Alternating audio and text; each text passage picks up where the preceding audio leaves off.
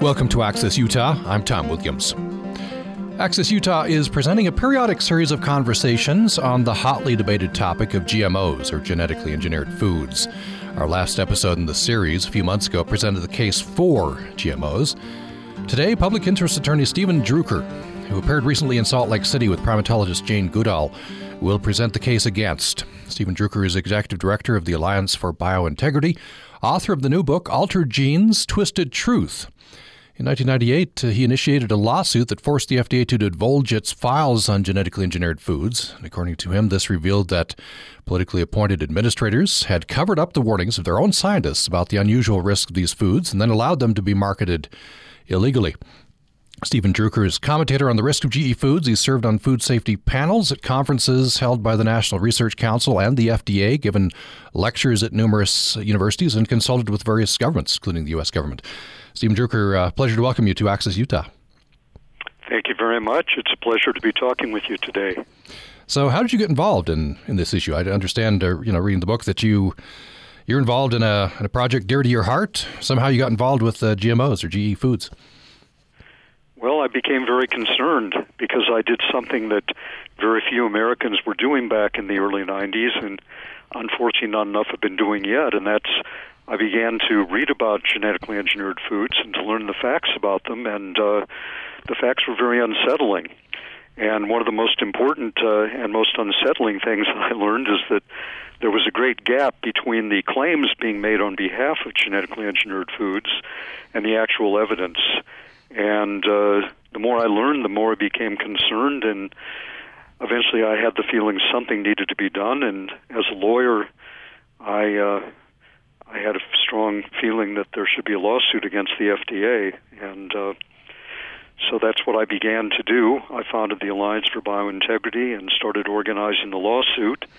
And as you noted in your introductory remarks, that lawsuit was a revelation. It forced the FDA to divulge over 44,000 pages of its internal files on genetically engineered foods. And those files demonstrated that the agency's own experts, their own biotechnology task force, repeatedly warned the administrators that genetic engineering is different than traditional breeding and entails a different set of risks, that these foods cannot be presumed safe, that each of them needs to be carefully tested, and the administrators covered all of that up, and they denied they knew anything. They basically lied. They stated they weren't aware of any information showing that genetically engineered foods differ in any meaningful or uniform way than other foods. That's just an outright lie, as anybody who reads the documents from the FDA scientists that are posted on the Alliance for Biointegrity website can tell. So when I use the term lie, I'm not exaggerating. I'm being very careful. But the FDA has been lying repeatedly, not just on that, but on several other issues. And again, their files demonstrate that as well.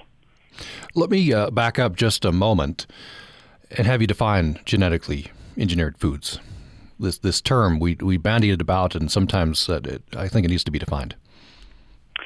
Well, basically it can be defined as foods that most of the foods that are currently on the market have been altered, have their genetic structure altered through what is called recombinant DNA technology. And that's a technology that can rewrite, edit, or in other ways change the DNA of food-yielding organisms, or any organism, in ways that are not possible through conventional techniques that were never possible before the development of recombinant DNA technology in the early to mid 1970s. And it is not just a simple extension of conventional breeding. It is not what Luther Burbank and George Washington Carver and any other plant breeders were doing. It's a very radical intervention on the natural order. The Nobel laureate biologist George Wald, who during his career was a professor at Harvard, has stated that genetic engineering represents the biggest break in nature that has occurred in human history, and that it should not be confused with any other intervention of human beings into the natural order. I want to have you underline that, because that is an argument you do hear on the other side. We've been manipulating crops and animals for millennia. This has ramped up in the last century or so, breeding crops and animals, et cetera, et cetera. But you're saying this is a radical break. Yes, and it's not just me. It's, as I said, George Wald, a Nobel laureate biologist, and many eminent biologists. In fact, an eminent molecular biologist, Dr. Lieb Cavalieri, who was one of the scientist plaintiffs, one of the 9 scientist plaintiffs in the lawsuit organized, stated publicly that those scientists who are making the claims that genetic engineering is somehow very similar to earlier forms of crop breeding are perpetrating a major sham, and that they should be ashamed of themselves. And anybody who reads my book will realize that those scientists clearly should be ashamed of themselves. It's not at all the same. And in fact, even to claim that we've been manipulating genomes, we haven't been manipulating them, no more so than human beings manipulate genomes when they procreate. I mean, it's selective breeding. You select a mate, somebody that you want to have children with, and you mate.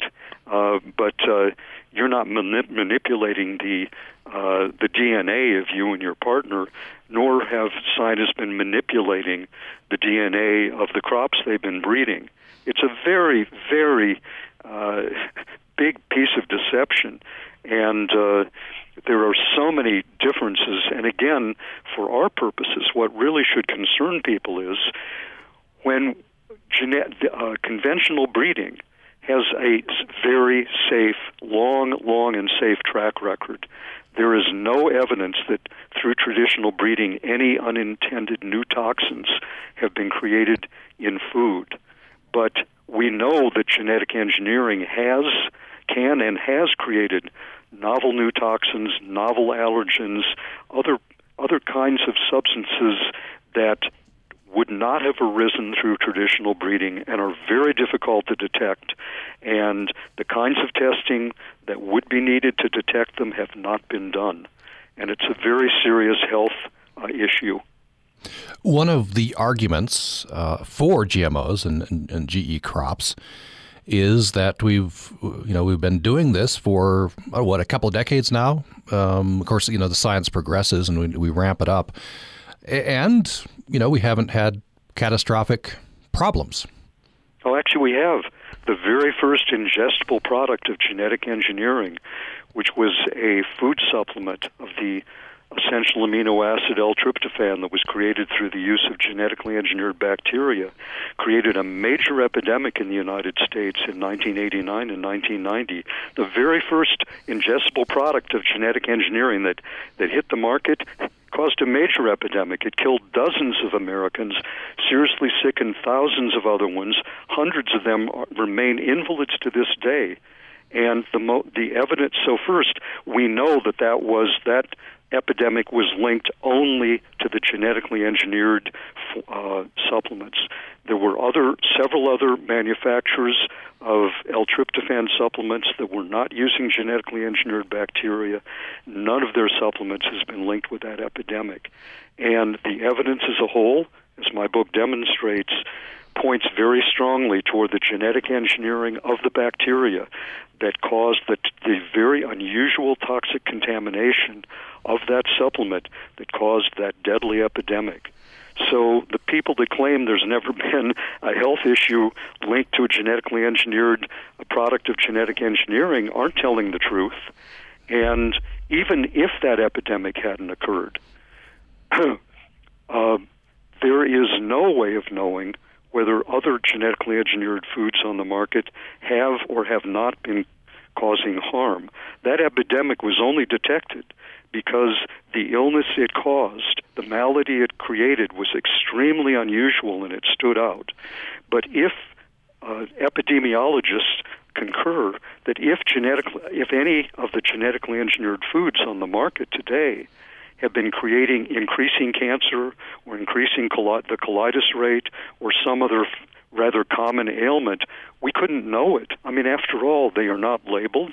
There haven't been any follow-up studies. There's no epidemiological surveys being done.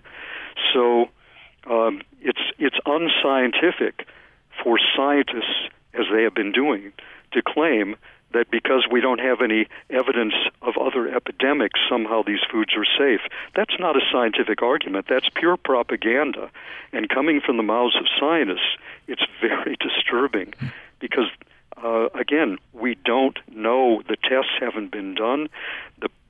These products, by law, should have been demonstrated safe before they came on the market so that we aren't in the situation we're in now, where hundreds of millions of Americans, Canadians are daily consuming products that entail higher risks than their conventional counterparts, have not been adequately tested before they were allowed on the market, and there's no epidemiological follow-up to find out if they in fact are or are not creating problems right now. And it seems like, if what you say is true, and we'll be having perhaps problems down the line, it seems like we'll have a control group. I'm talking about Europeans. Europeans, I think generally the public is more skeptical about GMOs, and I don't know, is it stricter there in terms of the government process? Well, I don't really know if there are any good studies being done that could be called scientific studies where Europeans are a control group against the so-called experimental group in the United States and Canada.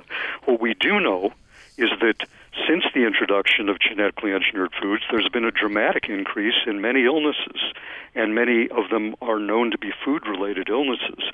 Now, whether genetically engineered foods are a cause of that, we don't know, because the kinds of studies that would be needed to establish causality have not been done. But clearly, we know that there are many ailments on the rise.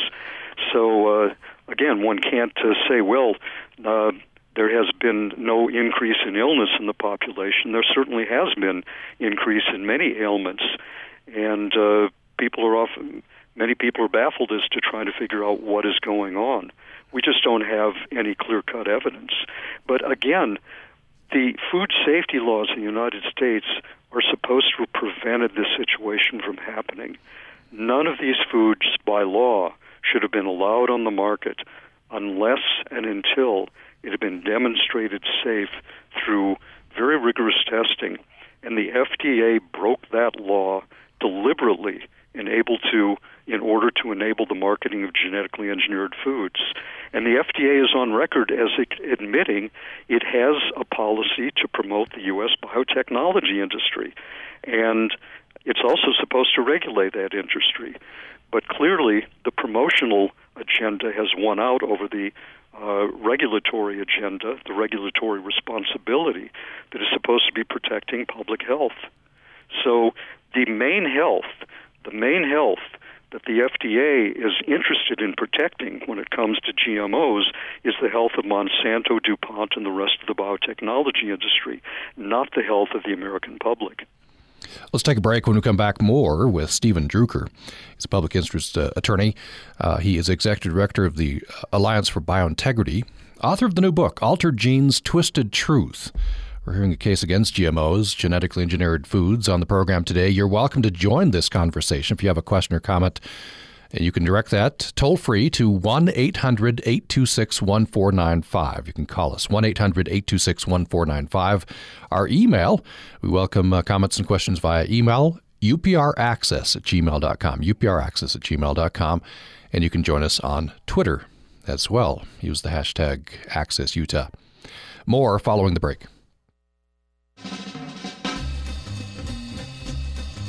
20 years ago, the federal government spent $100 million in the part of Baltimore where Freddie Gray grew up.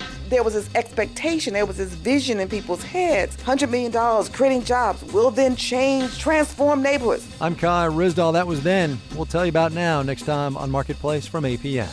Wednesday night at 7 on Utah Public Radio.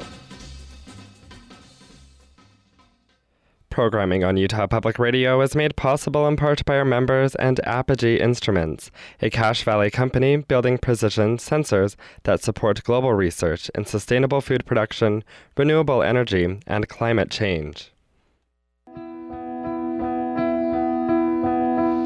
Thanks for joining us for Access Utah today. We're presenting a periodic series of conversations on the hotly debated topic of GMOs, or GE foods.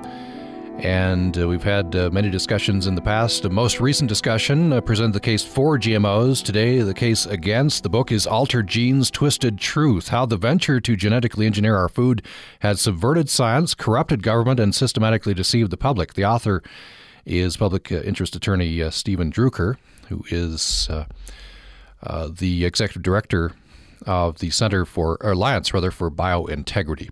You're welcome to join the conversation at 1-800-826-1495 or upraccess@gmail.com is our email, and you can tweet us. We're on Twitter as well.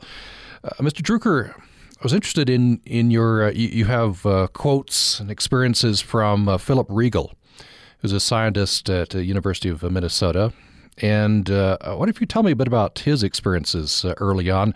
This supports a central point of your book, which is that science has been the scientific process turned on its head, and that in many institutions there's a presumption that GE foods are safe and that we shouldn't look into it, too hard.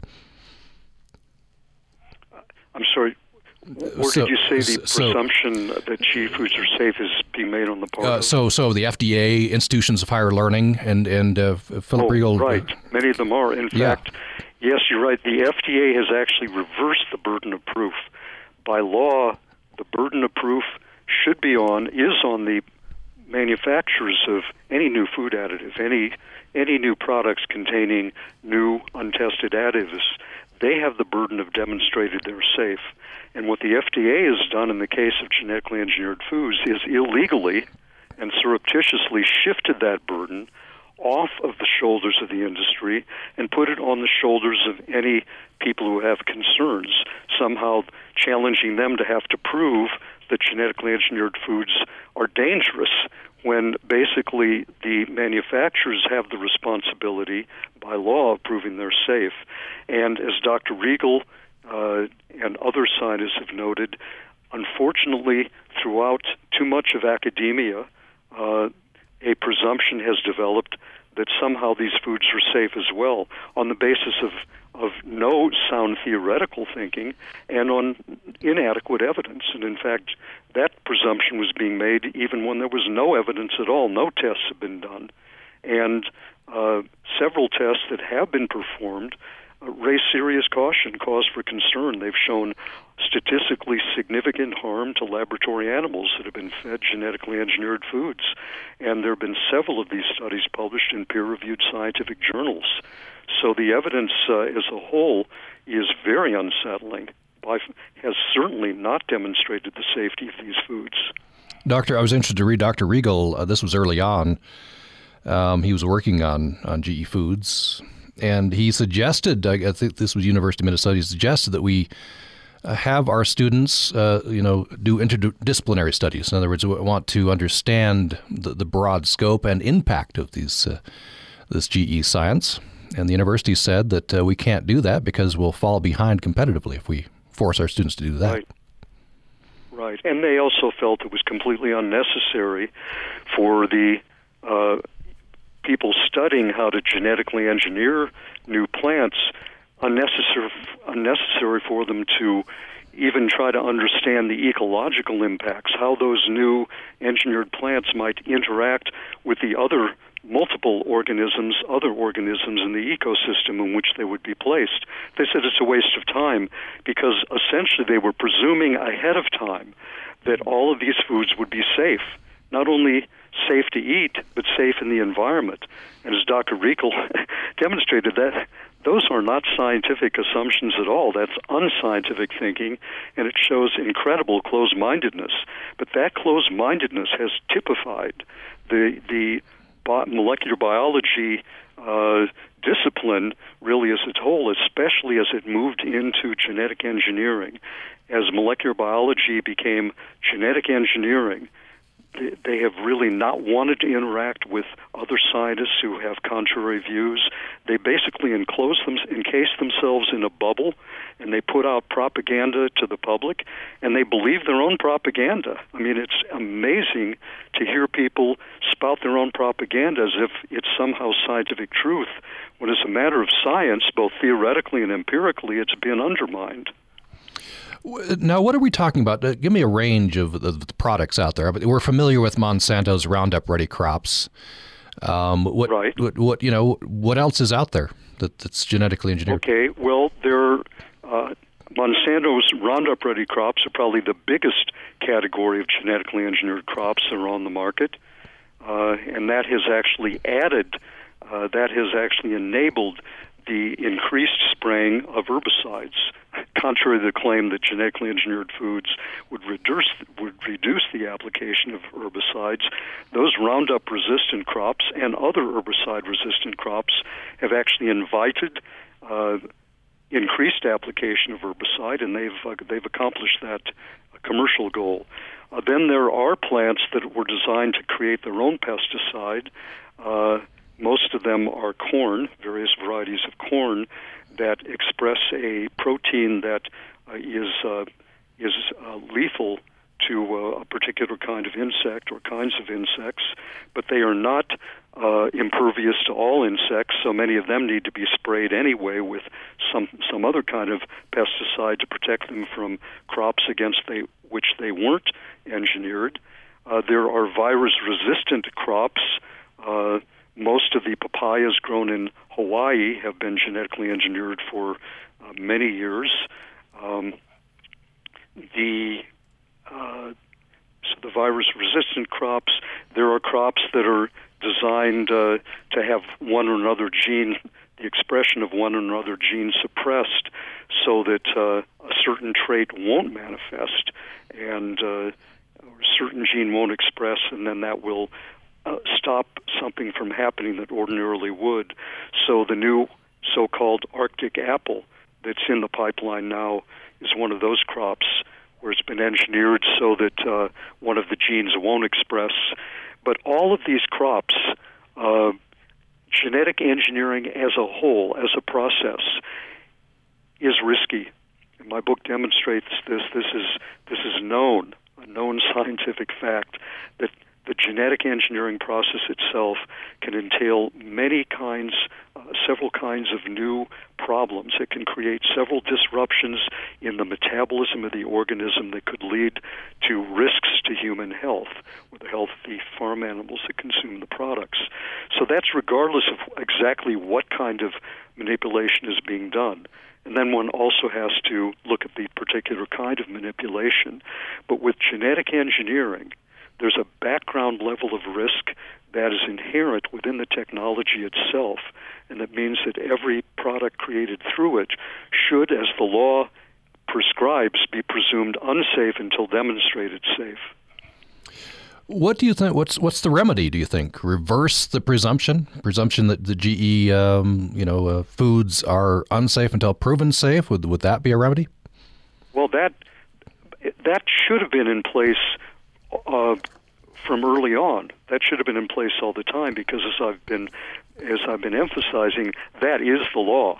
And as we now know from the memos from the FDA's scientists and from many other independent scientists, that's also sound science. These foods should be presumed unsafe until demonstrated safe. In fact, an expert panel of the Royal Society of Canada released a major report in which it basically said that same thing, that the default presumption for every genetically engineered food should be that the genetic engineering process has created some kind of disruption, unintended disruption, that could have made that food harmful to the consumer, and that each one of them has to be carefully tested. So that's what they were stating from the standpoint of science, from biological science.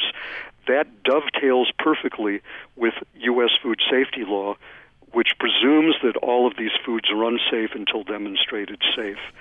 But at this point, it's a bit late to say, well, gee, now we'll start presuming them, we'll start instating the law, although we should do that. In fact, if the law were instated tomorrow, all these foods would have to be withdrawn from the market, and they should be. In fact, as my book demonstrates, when one actually understands the technology, understands the science, analyzes it from the standpoint of biological science, and then analyzes it also from the standpoint of computer science, the science of information systems, and what happens when we revise them, it's clear that genetic engineering is unreasonably and unacceptably risky.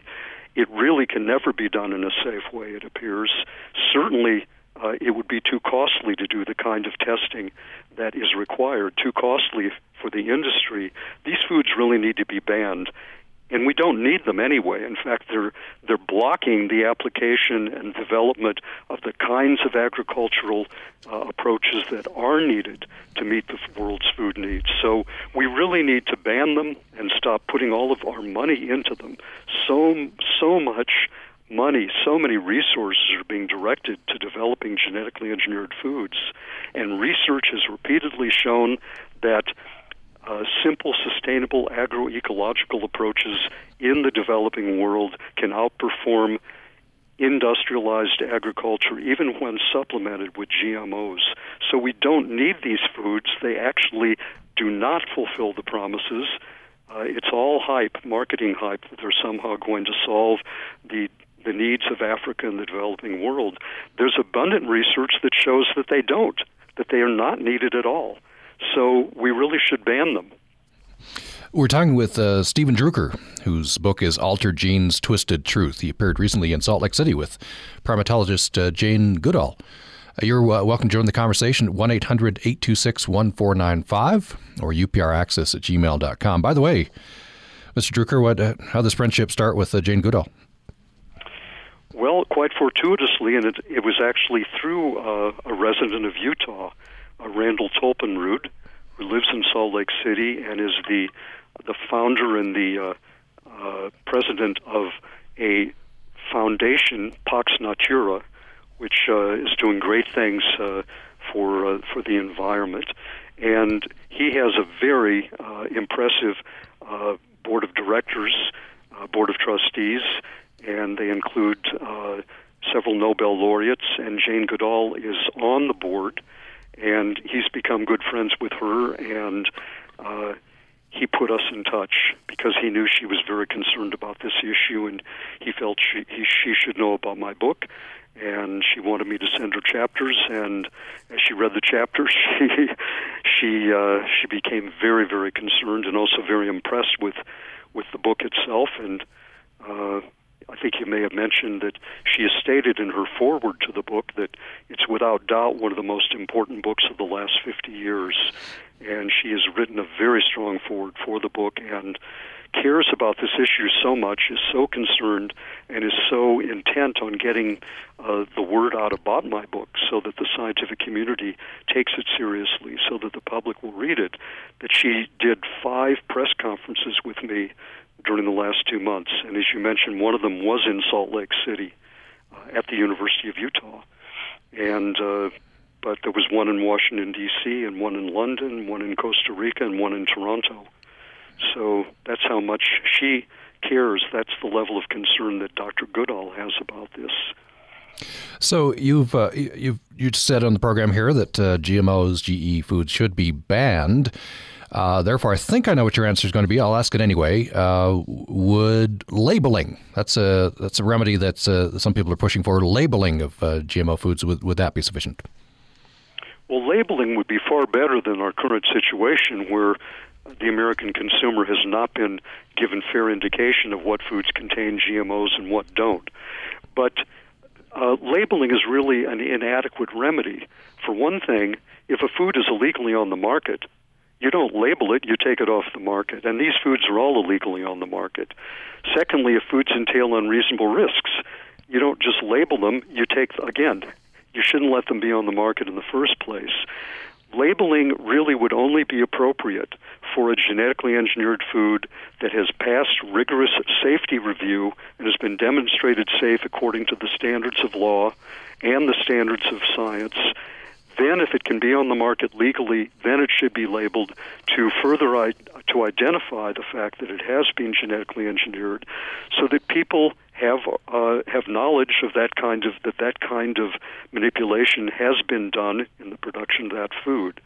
But if the law were followed, if sound science were upheld instead of violated, these foods wouldn't be able to be on the market at all. The whole venture would collapse. I mean, again, just consider what would have happened in May of 1992 if, when the FDA announced its policy on genetically engineered foods, instead of covering up the warnings of its scientists and lying to the public, it had stated, our scientists have done an extensive study of these foods. They've concluded that they're very different than conventionally bred crops. Each one of them entails unique risks. They have to be carefully safety tested before they're marketed. That would have killed the whole industry right there. And in fact, many experts have agreed if the FDA had actually told the truth back in May of 1992, that would have killed the whole industry right there. And that is why the whole industry is fact-averse, and that's why the proponents of genetically engineered foods viciously attack any scientists who perform research that demonstrates problems. They attack not only the research, but the scientists. People have lost their jobs. They've been given heart attacks from the stress of having their reputation smeared for no good reason at all, only because they were behaving as good scientists and doing sound scientific research. But the genetic engineering venture cannot abide the light being shown on the facts. And that's why there's so much disinformation. That's why people are attacked so viciously. That's why we can probably expect that my book will be attacked unjustly. People have been attacking it who haven't even read it. I mean, that's ridiculous. There are several eminent scientists who have carefully read the book and have praised it just as highly as Jane Goodall has. And all people have to do is look at their endorsements. That makes a basic case that this book is solid and is worthy of merit. So it's just astounding that you can have eminent scientists starting to dismiss the book without even having read it. That's certainly not open-mindedness. It shows basically that they have a dogmatic, closed-minded attitude, and they just presume that no book could ever demonstrate genetically engineered foods are unsafe, because that's just their dogmatic belief that they are, and they're closed-minded. They refuse to actually assess seriously evidence that is contrary to their belief. Before we go to break, this question I think beyond the mind. Excuse me? No, before I go to break, I just have this question for you. I thought you asked me a question.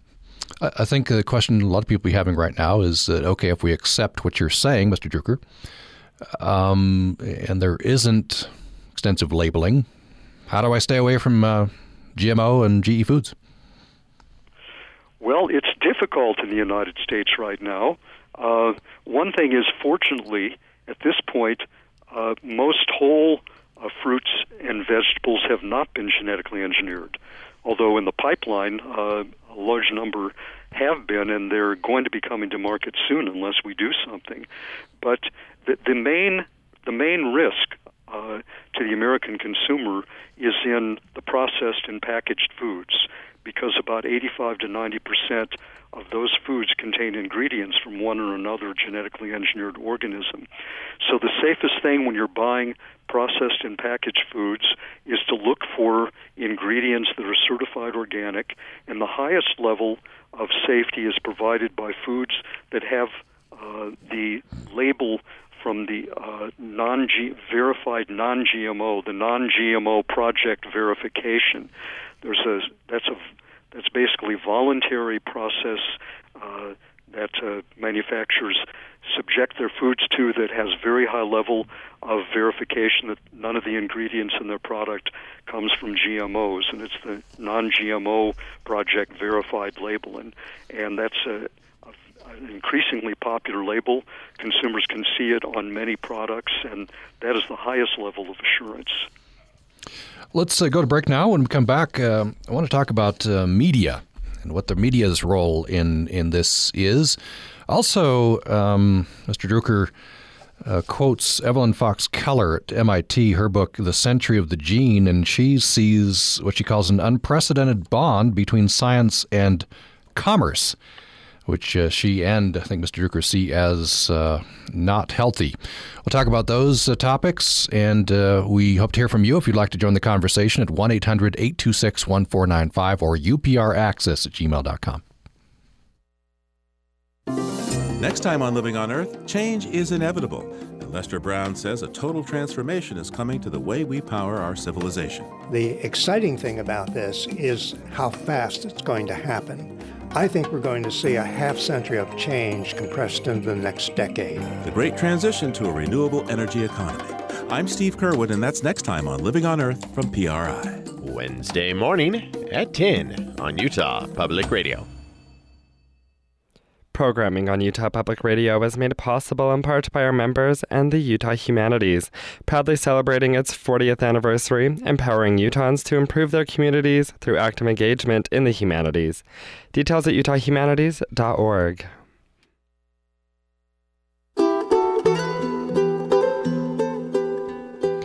You're listening to Access Utah. I'm Tom Williams, and we're talking about genetically engineered foods, GMOs.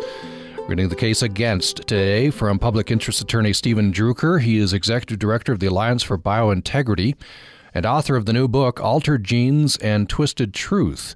In 1998, he initiated a lawsuit that forced the FDA to divulge its files on genetically engineered foods. You're welcome to join the program here at 1-800-826-1495 or upraccess@gmail.com, and we're on Twitter as well.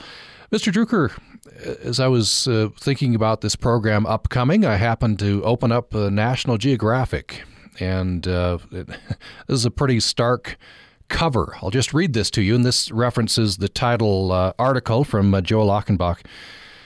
So the lead article is "The War on Science," and so their examples are: climate change does not exist, evolution never happened, the moon landing was fake, vaccinations can lead to autism, and the last one on the list on the cover here, genetically modified food is evil.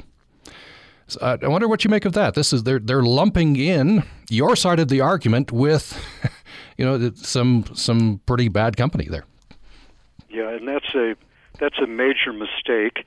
And actually, instead of what they should have had included in the war on science is genetically engineered foods have been demonstrated safe and are the answer to world hunger. That's the war. That's part of the war on science.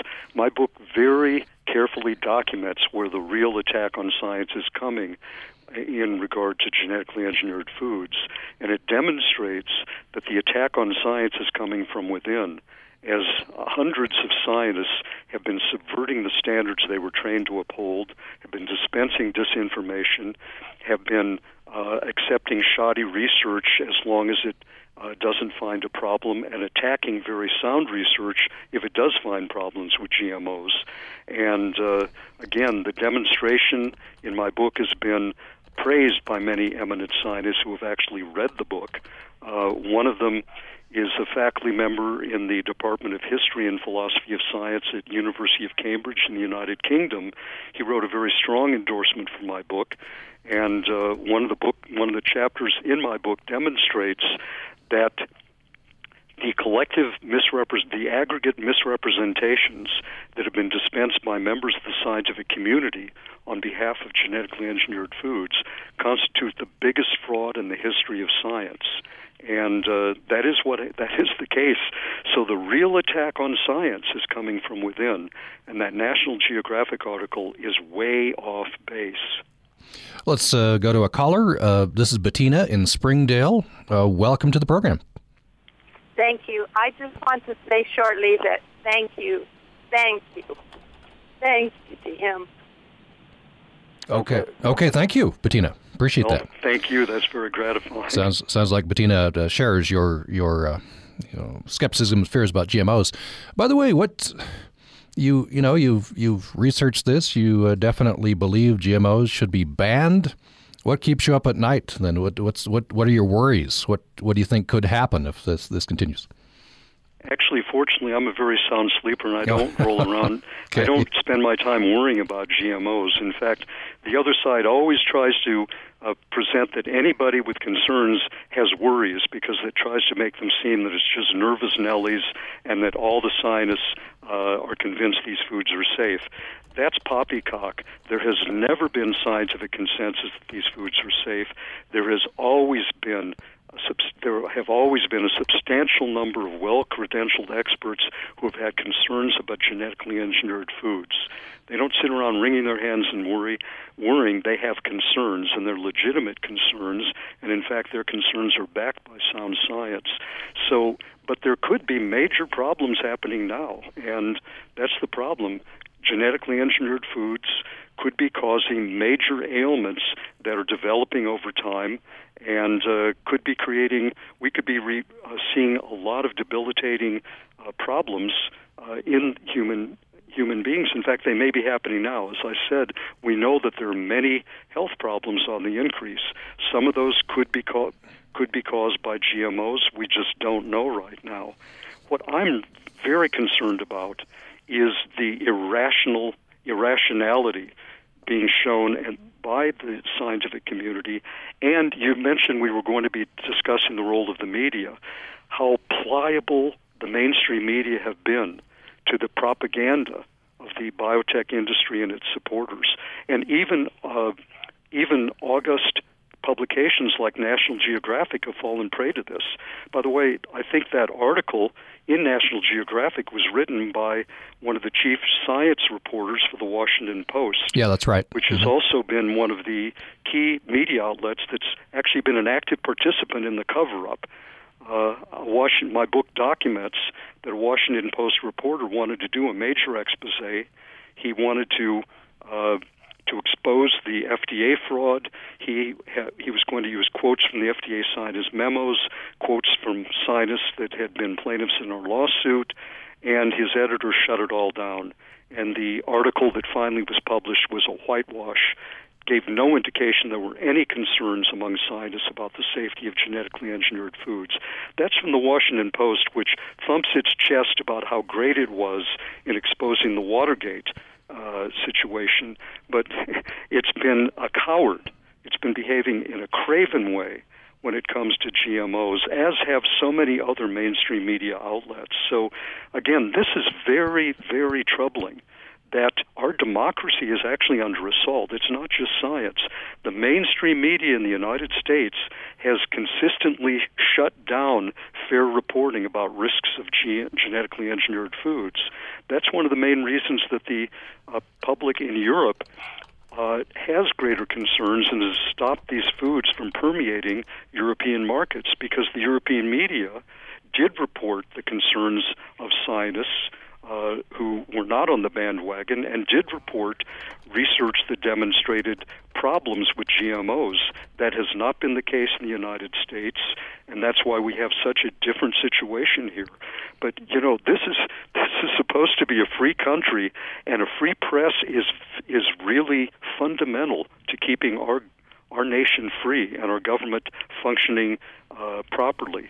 And when the media self-censors itself, censorship that really would be could have been expected to be seen at Pravda in the Soviet Union under Stalin, but this self-censorship to help protect the image of GMOs here in the United States, that's actually, I think, one of the most terrifying. If you want to talk about something that's terrifying, that in itself is frightening. And in fact, Jane Goodall has mentioned that chapter on the media and how the media has basically suppressed fair reporting. She said that's one of the most chilling chapters in the whole book. And it truly is. And I think every American should be very concerned about how the media has been essentially taken over by the pro-biotech forces. It's not a good situation. We have two callers. We'll try to fit all of this in before the end of the program, about 5 minutes away. First up is Carl in St. George. Carl, glad you called. Go ahead with your question or comment. Good morning, Tom. What I want to do is say, ooh, boy, the boogeyman is sure running wild on your shoulder today. First of all, when I hear someone say that democracy is on the line, red flags go up everywhere. And I heard you say this guy wrote a book, but what's his credentials? Could you relate that? What's his education, his background, his experience, other than writing a book? Okay, thanks for that, Carl. So, Mr. Druker, your background credentials. One other comment. Oh, okay, quickly. Okay, the other comment is saying that media should be self-censor, should censor itself. Media self-censors itself through diversity.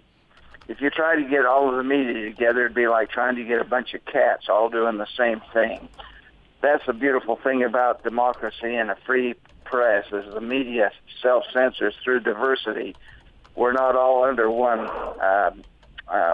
dictator or one head of the media. There's this diversity. That's all I can say. And if you know what diversity is, that's what self-censors the media. But go ahead now. I'd like to hear this guy's answer. Okay. Actually, Thanks, Carl. what I've been saying is when it comes to the mainstream American media, there has not been diversity when it comes to GMOs.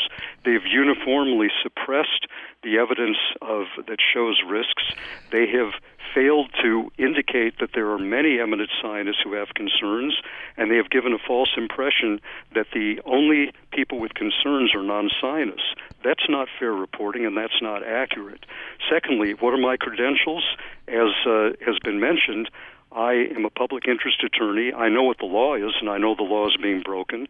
I also have read through all of the FDA's the memos that the FDA scientists have sent their superiors talking about the risks of genetically engineered foods. And you can look at them too, sir.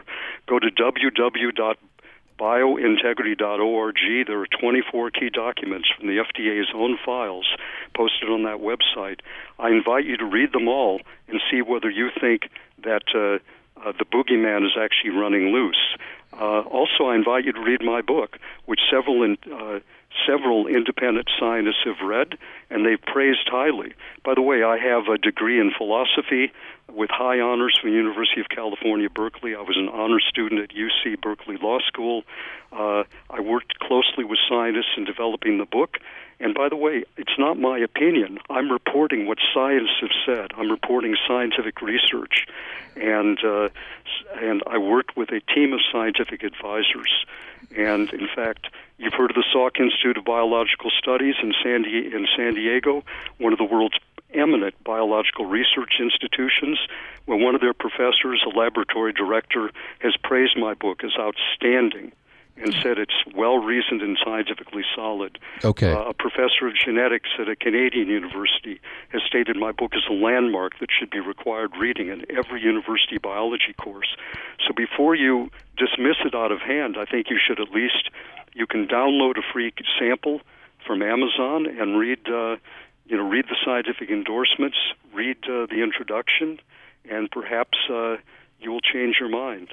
Okay, we'll try to fit in Roger. Roger from Laverkin, thanks for calling, and go ahead with your question or comment.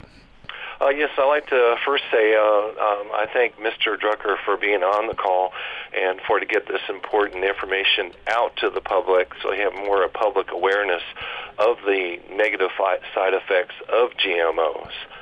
So I appreciate you being on this radio show. Thank you very much. You're welcome. Hey, Mr. Drucker, I have heard that there is a pesticide gene that's spliced into the GMO of fruits and vegetables, and that when it hits our amino acids in our stomachs, that it actually comes out, that pesticide gene comes out, and we digest that, and we get that in small amounts. Can you please comment on that? And Mr. Druker, we'll ask you to be brief. We just have about a minute left. Okay. Well, as I mentioned, there is a class of GMOs that have been engineered to produce a pesticidal protein. That pesticidal protein is not supposed to be harmful to mammals, but there has not been extensive evidence testing on humans. In fact, there hasn't been any clinical testing on humans, and it is known that pesticide can be harmful to bacteria. Well, we human beings have thousands and thousands, probably millions, of beneficial bacteria in our intestinal tract, and several experts are concerned that that pesticidal proteins could be wreaking havoc on the friendly flora on which we rely for our health, and that warrants serious study. And again, that's something that really had not been properly assessed earlier. They just said, well, not harmful to mammals, so therefore it's not a problem. They didn't realize that we mammals, a very important part of our physiology consists of friendly bacteria. Okay, thank you. Thank you to Roger. Thank you, Mr. Druker. Thanks to Carl and Bettina as well. And the book is Altered Genes, Twisted Truth. My guest has been Steven Druker. Thank you very much. And coming up tomorrow in the program, we have with us the producer of a new documentary that will be airing on Memorial Day on National Geographic, and it's called Drive America. Car expert Matt Bennett will be with me tomorrow, looking back at how car culture has changed the way we've lived, worked, traveled, socialized, and we'll hear a lot of cool car facts ahead of a lot of us traveling for Memorial Day weekend. Join me tomorrow for the program. Thanks for listening today. Commentator Thad Box. I once sat in folklorist Austin Fath's home laughing at photographs of pioneers stealing water. He put the pictures and stories in a book to be published after his death, but I don't think the book ever made it into print. But good, upstanding, salt-of-the-earth people stretching their moral standards to steal water happens among desert dwellers everywhere. When I first came to Utah 56 years ago, it was hard to think of Logan as a desert town. Water ran down the streets during the summer. Cold, clear water bubbled from fountains on Main Street night and day. The town was surrounded by lush fields of sugar beets and peas. Apple and cherry orchards dotted the bench above the town. Tall poplar trees stretched like strings of green yarn along flowing canals in our valley. The valley's central core was marshlands. Gradually, the human population increased. Housing developments crept up the slopes and replaced orchards. Houses crowded out farms, many locating along canals and roadways connecting the villages. Homes were landscaped with exotic, water-thirsty species. Large lawns replaced sagebrush and rabbit bush. Bubbling fountains along Main Street vanished. Poplar trees died. Canals were covered. House size increased. Size of families decreased. New houses were heated in winter and cooled in summer. Pea patches gave way to turf grass lawns. Roads were widened, extended, and paved. Like the happy frog in a pot placed on a hot stove, people sat silently as their beloved valley changed. Lawmakers and lawbreakers scrambled to get control of water. Stealing water has moved from nice old pioneer ladies diverting water by sitting in ditches to corporate boardrooms, lobbyists, and lawyers. But it takes water to make our desert bloom. This is Thad Box.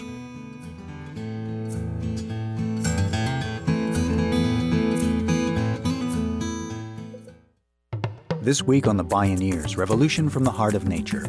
Y hoy se ha mencionado y se sigue mencionando y se replica por todas partes. Today we hear very much about the movement for sustainable food. But where are the human rights of the farm workers and also the small farmers? I'm Neil Harvey. Join us this week for Fair Food, Ending Slavery in the Fields on The Bioneers, Revolution from the Heart of Nature. Wednesday night at 8:30 on Utah Public Radio. Mirabilis multiflora, also known as the desert 4 o'clock. It's a spectacular plant that doesn't need additional water once established, and it blossoms continuously from early summer until fall. Learn about it on the Zesty Garden this Thursday, along with bombardier beetles and trapjaw ants with Diane Alston, and the industry of nursery-grown tomatoes in Canada on Petals and Prose. That's the Zesty Garden, heard each Thursday morning at 10 on Utah Public Radio.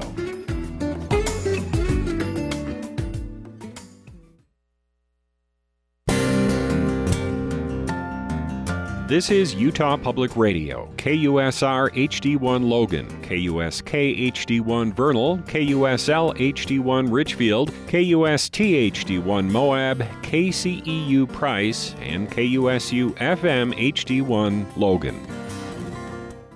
And thank you for listening to Access Utah today on Utah Public Radio. The time now is 10 o'clock.